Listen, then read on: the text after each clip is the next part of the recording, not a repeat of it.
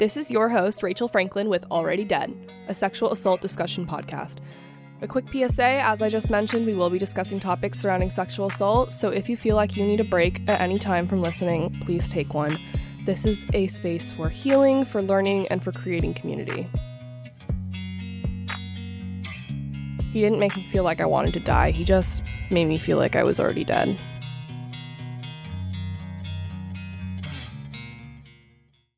We are back with Nolana-Reann Gillespie on Already Dead. So excited to have her back. For those of you that maybe didn't listen to the first episode I put out with her, I definitely recommend you do. But Nolana is a childhood sexual abuse survivor, the author of the autobiography Survivor, which I also recommend you go check out.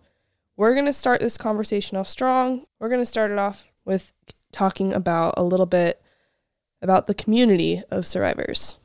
I mean, like, it's not a good thing that, like, it is a community, but, like, right. Us having, like, that big community, like, it's so nice because we can all kind of, like, help each other within our own problems. Like, we talk about it openly, like, we're able to, like, kind of look at it from everyone's different point of view, and it's really therapeutic sometimes. Like, yes. We don't even have to talk about, like, what happened to us, but, like, we can express the way we feel, and it, like, helps us dig more into our emotions and, like, come together and figure out, like, how are we going to make a change? Like, what are we going to do that's going to finally, like, let our voices be heard? Because so many people think that, like, us posting about it yes. is like us looking for attention. I'm like, you have to post about things in order to raise awareness. Like, if you don't talk about it, you're not doing anything. So right. I have to tell people, I was like, there's a difference between posting for attention and posting for awareness. And a lot of people don't understand the difference between those two, but I feel like the people in the community, like, really understand and see the difference. So when I post something about it and I see all my comments and I get that one person who's like, oh, you're posting this for attention, this didn't really happen, and then everyone else is, like, understanding the meaning, it's like it makes the bad parts of it good. It's really special to have those comments and, like, have that community. Definitely. Like, yeah, the one thing I've definitely, like, even just starting this podcast, like, it's been such a healing experience just to be able to talk to people, like you were saying. And yeah, it's also another thing, like you said earlier, it's like you have to walk in someone's shoes to understand what happened, like, to understand the feeling with it. And no one understands sexual assault unless you've been through it. Yeah, exactly. And it's a very bittersweet feeling to have that community, because obviously you don't want anyone else to go through that, but it is nice to have that support. Yeah, exactly. That's exactly how it is. Let's go back to your high school. I remember you had mentioned you took, like, a business law class. Yes. And I thought it was a very interesting point to include in your book, and I was very intrigued by that part. Would you like to expand on that? So this is, like, when I tell people the reason I put that in my book, it's a little bit, like, mind-blowing. So I was looking at classes to take in high school, and it was me, my dad, and my other sister. We were all just there talking to my counselor, and she gave us a list of classes that she thinks I would be interested in, and business law was one of them. And my father literally was the first one to pipe up and was just like, I think that's a beautiful class you should take. Like, it'll teach you so much about the law. And in my head, when he said that, all I could think about was, well, what if it teaches me about, like, the sexual abuse laws? Like, there's so many in Indiana that, you know, that could help me out with maybe getting my justice. So because of his advice, like, I took that class, and I had the teacher. Her name's Mrs. Nolan, and I love her. Like, she literally was, like, my saving grace. Within, like, the first few months, we started talking about those, and, like, I was taking excessive amount of notes and everything. But that was the year that I actually came out about my abuse, like, during the second semester. And I literally went up to her and I was, like, asking her without telling her, like, that I was going through it. And she was, like, giving me so much, like, help and, like, giving me so many things. And it was really nice to kind of have that, because, like, without knowing, she was, like, helping save my life in a sense. And I remember in December, right before right before winter break, I ended up deciding that I was going to do homeschool because everything was just really hectic. So I wrote her this letter, and in the letter, I told her about everything, about how I was going through all of like the abuse and everything in the trial.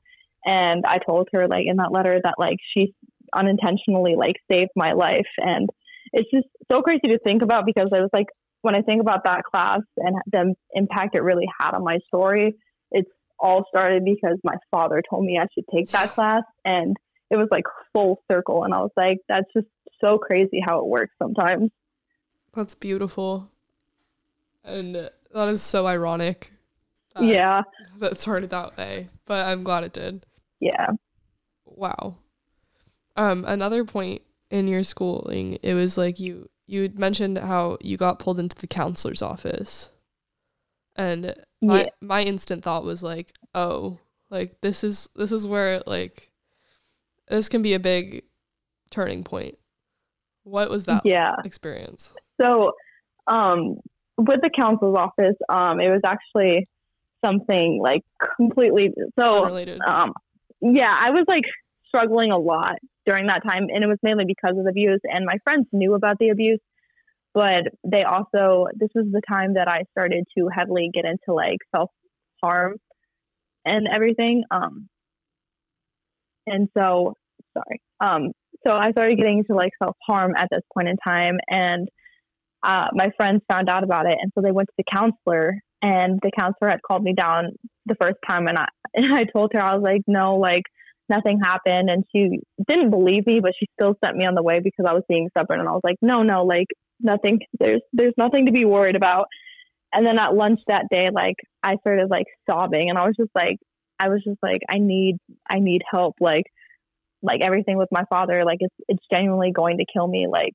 So my friend and I went down to the counselor's office after I had been called down again. And she was like, this is your opportunity to just be open and honest with me. And so I was, and I remember sitting there and I was sobbing, and I was like, please do not call my parents. And she was like, by the law, I have to call your mother. And I was like, no. And so I had to sit in the office and like listen to her on the phone with my mom.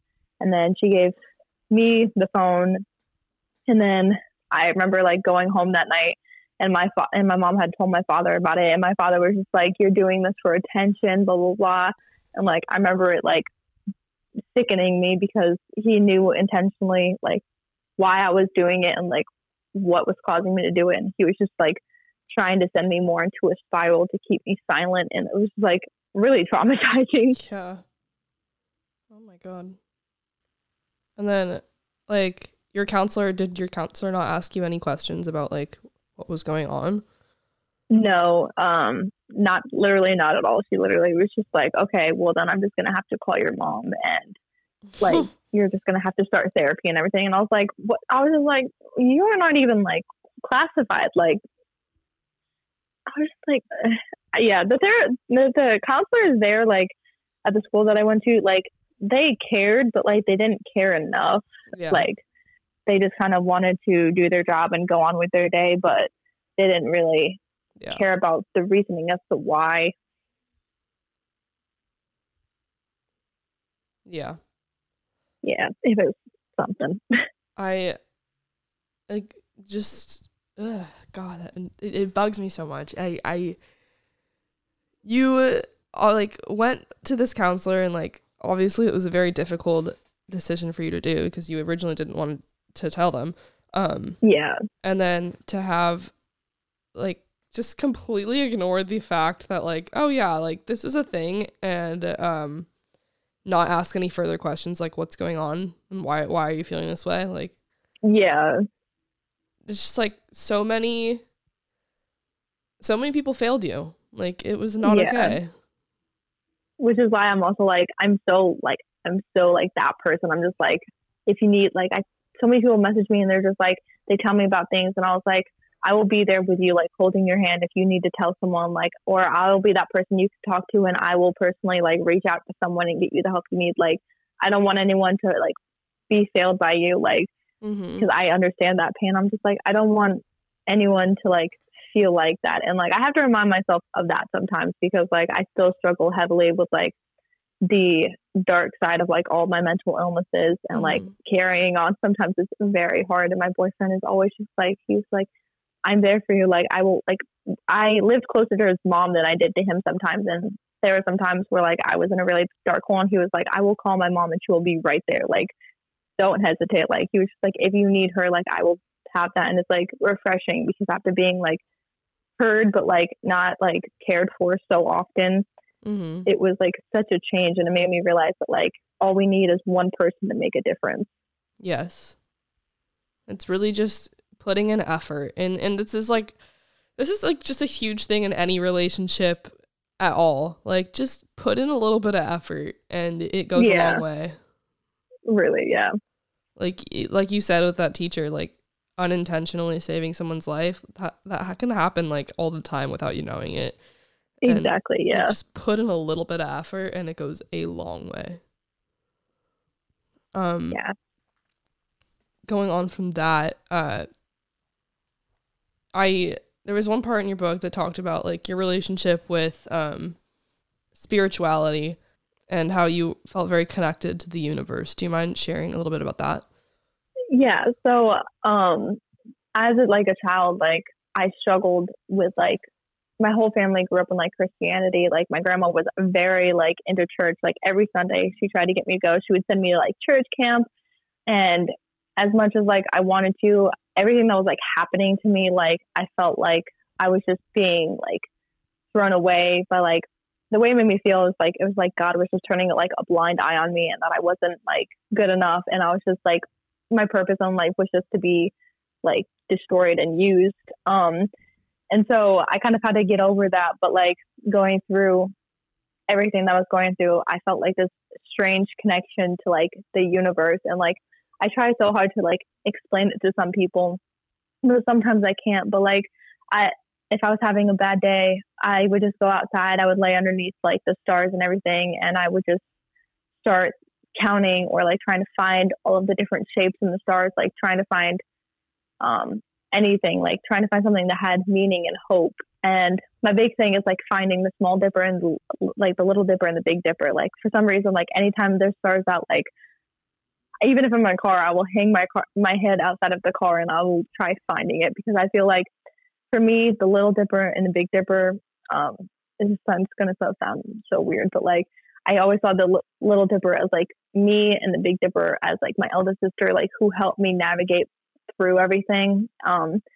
And the stars and like the universe and everything became such like a big thing to me that like I felt so connected. Like I became so obsessed with like the planets. I became so obsessed with like just all of that in general. And every time I saw a shooting star, like I nearly died inside. Like it was just something so exciting to me. And I felt like it was something much bigger than what I could like ever explain. Like it just brought me comfort and peace in some ways, like the way that the littlest stars have like the biggest meanings, like, and that stars are really just, you know, endlessly like on fire, like just burning, but they don't ever give up. They always come back for another night. They're always there, like ready to shine through some clouds, even through like the hardest times. They're always just there, and they're always in place, but like not necessarily in the same place. So like as hard as and confusing as it is to like explain, like it meant something to me. And like even now, like the universe is still a really big thing to me as I still navigate my way through like God and everything, which my relationship has like grown a bit, especially with like the help of my boyfriend. And like he made me kind of find light and hope and everything, and like made me realize that I just had to step away from my past and enter like the present and try to like find myself again in my own ways without people kind of like throwing it down on me, like telling me this is how it has to be, this is how it has to be. So it's just like all like a big thing. But like the stars, like anytime I have a bad day, like my boyfriend will just take me on a drive so I can just go look at the stars. Or sometimes we'll just be like, do you want to just go lay underneath the stars? I'm like, absolutely. Like that's like my kind of like therapy. It's just like looking at them and like understanding the deeper meaning. And that's so special. Like you said, you don't want people to force things on you, but it's important to like find your own journey. And whether like you believe in like God or nothing or the universe or spirituality, like it's like your journey to find, and like the sky is like one constant in like everything. Like the universe around you is like a constant, and it can be it's a very powerful thing for a lot of people to just like look up and see. Like I my favorite thing to do is like go to the like a lookout spot and see like look out at everything around me, and I'm like, okay, like there's a big world out there. Like it doesn't have to always be this one little tiny detail in my life, this one little exactly bit. Yeah, makes me feel like there's more. Looking around, like just it's a very powerful thing, especially with looking like at the stars and stuff. Going on from that, I have a few more things to touch on I wanted to ask about. And going off of, like your mental health journey and everything with that, one thing I really thought was a big point when reading your book was about your 18th birthday and how that impacted you. Yeah. So on my 18th birthday, I decided that obviously everyone at 18 is like, yeah, you can finally get tattoos. And like, that was such like a big thing to me. But the idea with my 18th birthday is that like, I saw my 18th birthday as finally like being able to escape. And I remember on my 18th birthday, my mother told me, she was like, well, you don't plan on leaving, do you? And at that point I didn't have anywhere to go because I hadn't like talked to my sister about like the potential, like the option of me moving in with her in New York. So I was kind of like just working, and just trying to save my money to see if I could just get an apartment. Thinking about like moving down here to Georgia, but I didn't do that.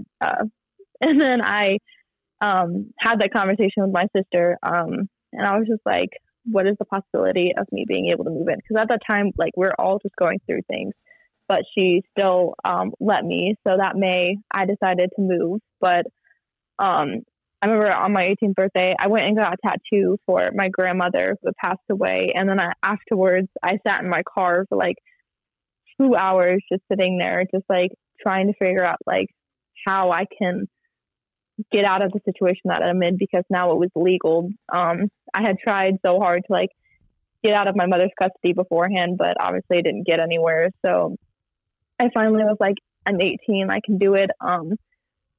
And I remember just sitting there for like 2 hours, just like praying and hoping that something would come to me. And then it was like 3 weeks later that my sister gave me the okay to move with her.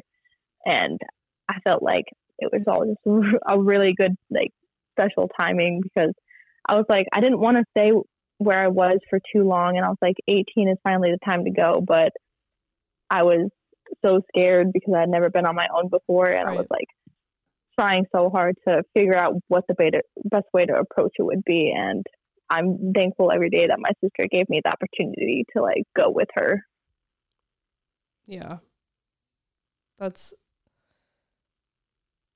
18 is like a big thing for a lot of people, like you said, for different reasons, but especially in like when you feel unsafe in your household, it's like, yeah, it's a moment of like, okay, now I can start my life. Yeah, exactly. What, obviously, like, it's been a year or multiple years since anything has happened with like court and stuff like that, but now, like, it's not always like, oh, now everything's butterflies and rainbows. Like, how do you still deal with everything today? So it's actually ever since like trial, I've been like still having to kind of like deal with it, mainly because it was like 6 months after trial that they tried to do a hearing to see if my father could like potentially get out early. Oh, wow. And then it's been like consistent, like every 6 months, like I'm constantly having to write another letter, because they're constantly having hearings to see if he can get out early. And so I'm constantly just having to go back in and like relive everything and write that letter as to why I don't think that he should. And then there's sometimes where they invite me to go to the trial and to the hearing, and they're just like, you can come in and like say what you want to, and I'm just like, I don't think that's a good idea. But it definitely like it wears me down. Like a lot of people are just like, oh, just like resend the same letters, and I'm just like, I want them to get the idea that I don't think he's a good fit for society, because apparently since going into prison, he's like gotten into like his spirit, like he's started to like believe in God and all of these things. And I truly believe that for most people, but the way my father was like, I genuinely feel like he's doing it as a way to get out early, because he was so like, he's the type of person he is. Like, I can't bring myself to believe that he's truly like changing for the better. I just feel like he knows the way around the system. Like even before he went into jail, like he talked about people who he knew in like prison, and that they knew like the ways around it. So in my head, I'm just like, it's another one of his tactics, just trying to get out early. And it really like brings me down a lot. Like every time that I have to sit down and write one of these letters, because it's like, what if like it doesn't work? So I have to really go in deep, kind of like relive my trauma a little bit and give them the explanation as to like why he's not a good fit for society. And every time I make like my boyfriend or my sister read it before I send it in, because I'm just like, I can't go through and reread it after like I've typed it, because it's like if I reread it, it's gonna haunt me and like make me spiral, because when I reread it, it makes me realize that like that's like one of my parents that I'm doing it to. And I hate that mindset. Like I was stuck in that mindset for so long that like, oh, this is your parent and look at what like you're doing to them. And so it's so hard to like detach that. So I write it down, and I'm just like, someone else please read it before I send it, because I don't want to put myself in that mindset, because it's not a good mindset to be in. And I don't even know why I developed it, but it happened. I mean, I could think of a few reasons. Like, that's so traumatic, and especially to have to relive something like that over and over again. Like, yeah, no one was gonna want to do that. Like, it like slowly kills you. Like, it's not fun to go back and have to look at that. And like, yeah, I would, if I were, I would stick to my letters. Like, I would not be going anywhere. Yeah, I'm just like, no, I'd rather not. Like, trial was good enough. Yeah. And even that, like, it was traumatic enough the first time, you know, like. Yeah, like. Oh my God. That's so frustrating too. Oh my God. And what you were saying about like he found God, like, that's like, there's definitely like, that's such a common like tactic to clear yourself and like try to act like you're a better person. But yeah, like that's something I've been struggling with a lot recently, like just looking at like my past abusive relationships, and like they like, oh, like I believe in God, and like there's like these godly people, and I'm like, look at yourself in the mirror right now, please. Exactly. Like I have an ex-boyfriend of mine, that the one that I was in during the whole abuse thing, and he like at the beginning of it, like within a month, he like, I remember we had an argument because my dad didn't want him to come over, and I was like, sorry, my father said you can't come over. Like I'm not gonna push my father to make you come over. Like that, I'm not doing that. So he got so upset, and he like took my worst fear, because my worst fear is like someone that I love like killing themselves.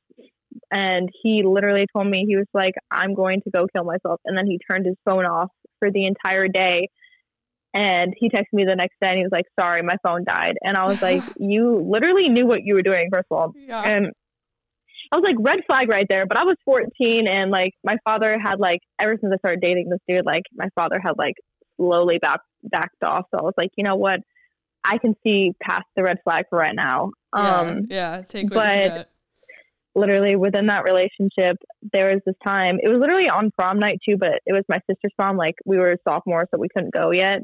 And we were sitting in our game room, like my game room at my house. And he just started pressuring me for sex. And I was just like, hold on, buddy. I was like, you know, my trauma, like, you know, that I'm not into all that stuff. Like I don't want anything to do with it unless like I wasn't necessarily like saying I'm waiting till marriage, but I wanted to wait until I was with the person that I was going to marry. Like, I was just like, nobody, like, that's not it. And I said no like 7 million times, and he still did it. And I was just like, it made me realize that like some people will really just like use your like weakness as their advantage. And it's like, he knew like all about my past, my father and everything. He knew all of my like scary like things, like with the people that I don't want to like hurt themselves. And he brought those to life again and like just made me relive it again. And I was like, it's like, it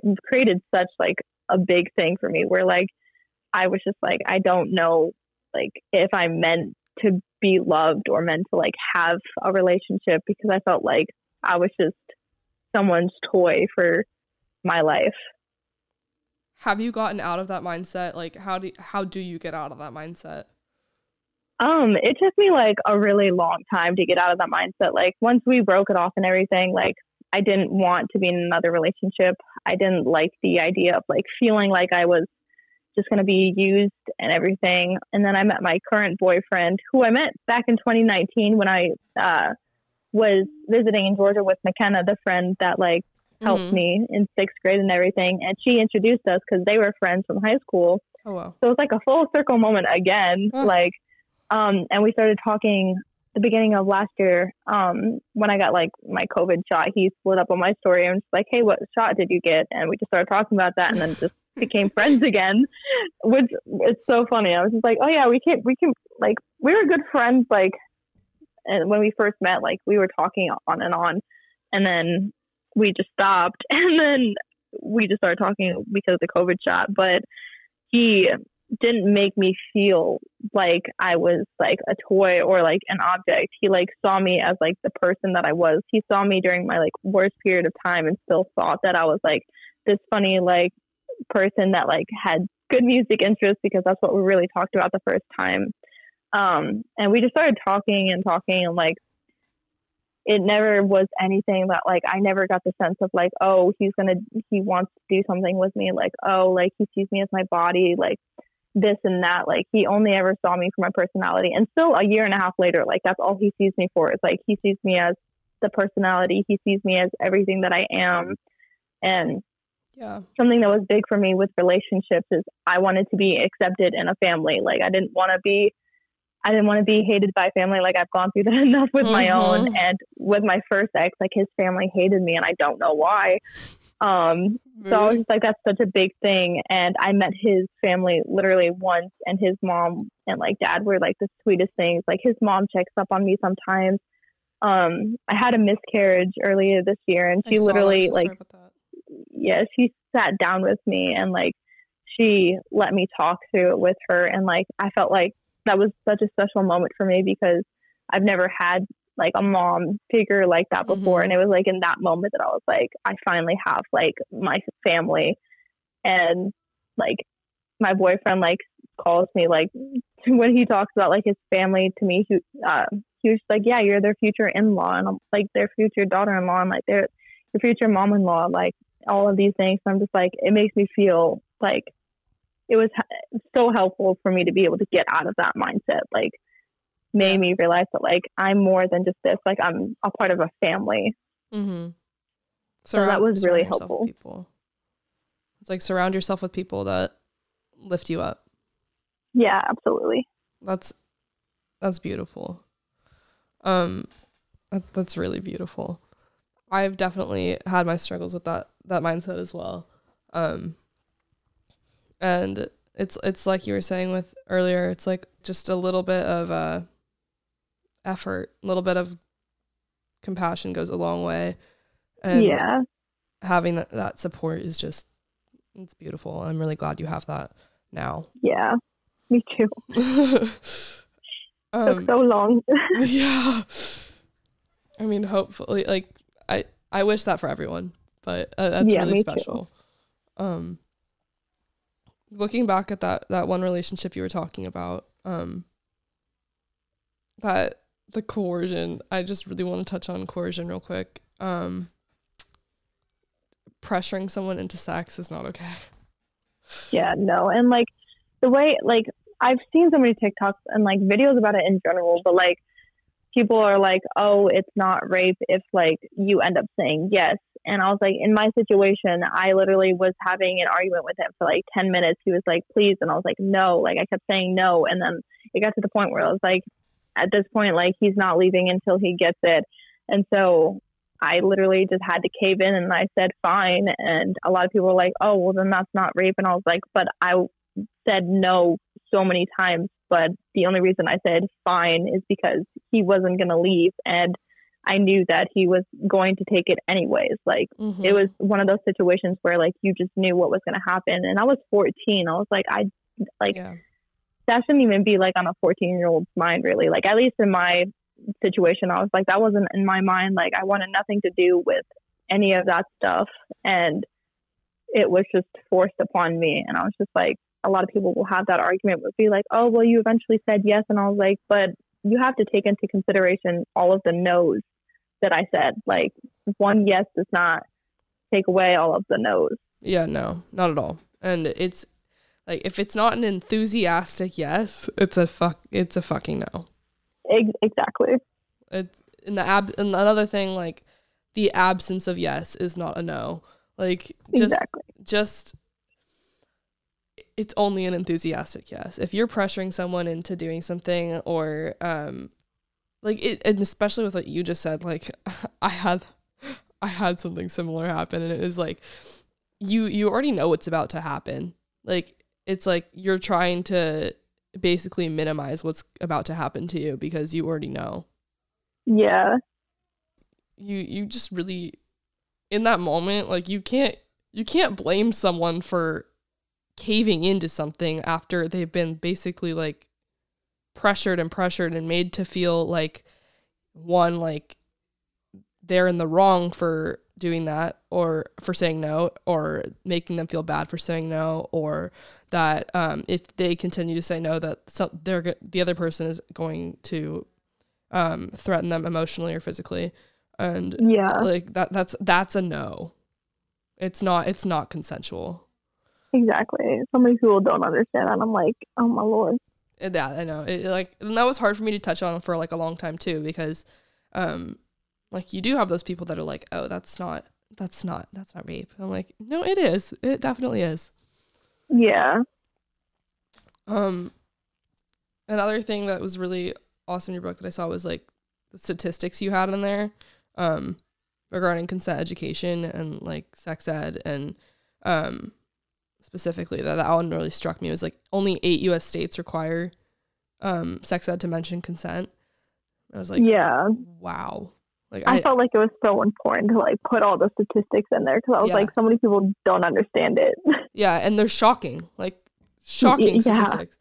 And it's like, what the fuck? Like, how do you not think that's like I just talked about this on the last episode I had too. It was like, it gets so political with like, oh, like, we don't want our kids discussing sex in like the classroom. And it's like, well, it doesn't have to, like, consent conversations don't have to be based around sex even. And it's like, it's such an important topic to cover. And it's like, oh, well, like, you can learn at home. Not everyone's home life is the same.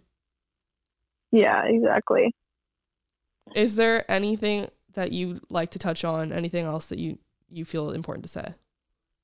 The only thing that like I feel like is important is like I want to like heavily like put on the fact that this is more directed to like a little bit of my situation, but like if like for people who go through abuse with like their family members, I've had so many people comment on my TikToks being like, when they saw, like, I posted TikToks being like, oh, my family disowning me after, like, I put my father, like, I get my justice, and people in the comments are like, this is why I won't speak up about it, because I don't want to lose my family.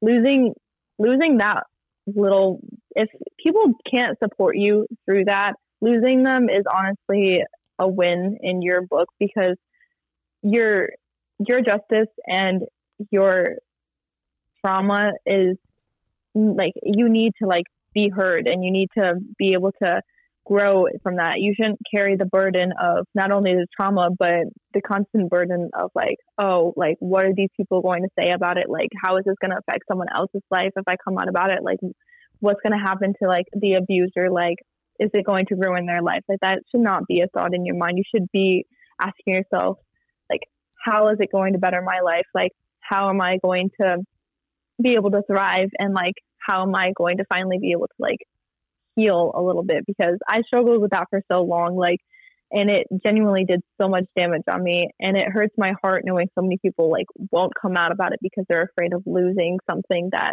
they could rebuild in the future. Because like I said, like, it's just so important to put yourself first in those positions, because if you don't, eventually it's going to like overwhelm you to the point where like it was killing me. Like, I was barely even living at that point. I was just getting through each day with the constant burden of that on my heart. And I feel like it's so important that like you will find people who support you. You will find people who like will become your family, which is what I have been able to thankfully create. And it's like, it's so much better than what it would have been if I just kept quiet and just stayed with the family who didn't truly support me and who knew like what was happening, but they were so set in the you shouldn't speak up about it mindset that they just let me suffer through my life like with it. Like, it's so important to put yourself first in this position. Yes, absolutely. If ever there was a time to be selfish, it's exactly then. And like, going off of that, I really like, I know people get like stuck in their little bubble, and it's like, this is your entire life. This is like all consuming to you, and it obviously makes sense that it would be. But like, I encourage you to do like, go look at the stars, go look out at the city, and just realize that there's an entire world out there, and there is bigger and better things for you. And absolutely, it won't always be this way, and you're not going to be losing much if you decide to do that. Yeah, absolutely. And then I just do you mind if I read a part of your book right now? No, go for it. I just like, I mean, a lot of parts gave me chills, but like the way I just like started snapping while reading this, I was like, God damn, it was just total chills. It was like one of the last few pages, and the last line, it was just, like, it wasn't even the last line, but like the last line on this page, it was like, and it was like, I'm gonna read it. I once asked myself, what are you supposed to do when the person who is supposed to protect you from the harm in the world is the one causing you the harm? You fight like hell. You let your voice echo through the world. You stand in front of them and you silence them. You put them on blast in front of a broken system, and you fight like hell to get the justice you deserve. You don't let your weakness show. You stop becoming a victim, and you show them you're a survivor. You strip away their name and replace it with their inmate number. I fucking started snapping so hard. That's literally like everyone who has read my book, like, I was with my boyfriend when he was reading it, and like he read that last line and he literally just started applauding. He was just like, that is it. And I was like, yeah. I was just like, that I was just like, that was my favorite part of that book. Oh my God, was like powerful. Yeah. Oh my God, that's so powerful. I just got chills reading it again. I was like, oh yeah, that was quite the line. I fucking love that line. And as you should. I was just like, hell yeah, that's exactly what the fuck you should do. I was like, I wanted to like the last few pages to just like have so much power. Like, yes. I was just like, I wanted people to like feel like in their soul, like I wanted them to finish that book and be like, you know what, I could do this too. That was like my whole thing. And like I wrote that like little letter to my father at the last page. I was like, yeah, that is just, it's like the last chapter is just like a big fuck you to any abusers. Yes, absolutely. And it's so powerful at the end too. I just like total chills. It's so empowering. Like, and I know at the beginning of your book, like you wrote like a little like intro, and it was like basically encouraging people to speak out. And it was like, this is something that makes you want to like just, I don't even know, just go do something, like anything to help anyone in this situation, yourself or other people. Like it's so powerful. And yeah, I really just like commend you on the the way that you portrayed so much emotion, because obviously like any time you can tell a story like this, it's gonna be very emotional, but just like the way that you told it without it, I felt it was very inclusive for a lot of people, and it's obviously still your story and you should be able to tell it like your way, but just the way that you showed it without, it was so emotional and impactful without being like graphic, and if that makes sense, and like obviously that's your part to share too, but I felt like it was easy to read for someone that needed to read it.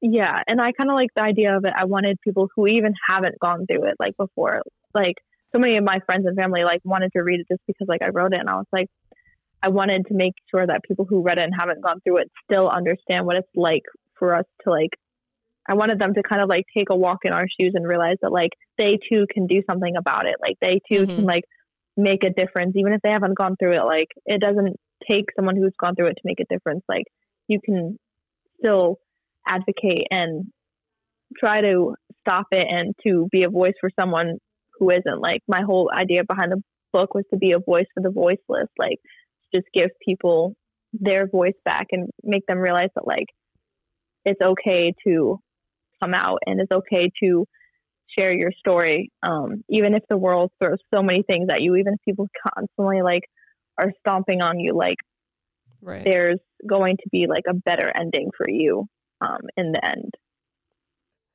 Where can we find your book? Where can anyone else, I already have it, but where can anyone else find your book if they're looking for it? I know if you look up Survivor and just put my first name, Nolana, it'll pop up, but it's on blurb.com. I'm kind of working right now to try to get it through Amazon, but it's also, I think, available on Apple iBooks. Okay, perfect. Yes, I have it on Apple iBooks. Yeah. Okay, perfect. And so for anyone else listening, go read her book. And it's, like I said, it's easy to read for someone that needs to read it. But it's still very impactful and important. It's not like too heavy to read if you are concerned about that, but it's still very impactful at the same time. It was very well done. Alrighty, everyone. This is your host, Rachel Franklin. Thank you for listening to this episode of Already Dead, a sexual assault discussion podcast.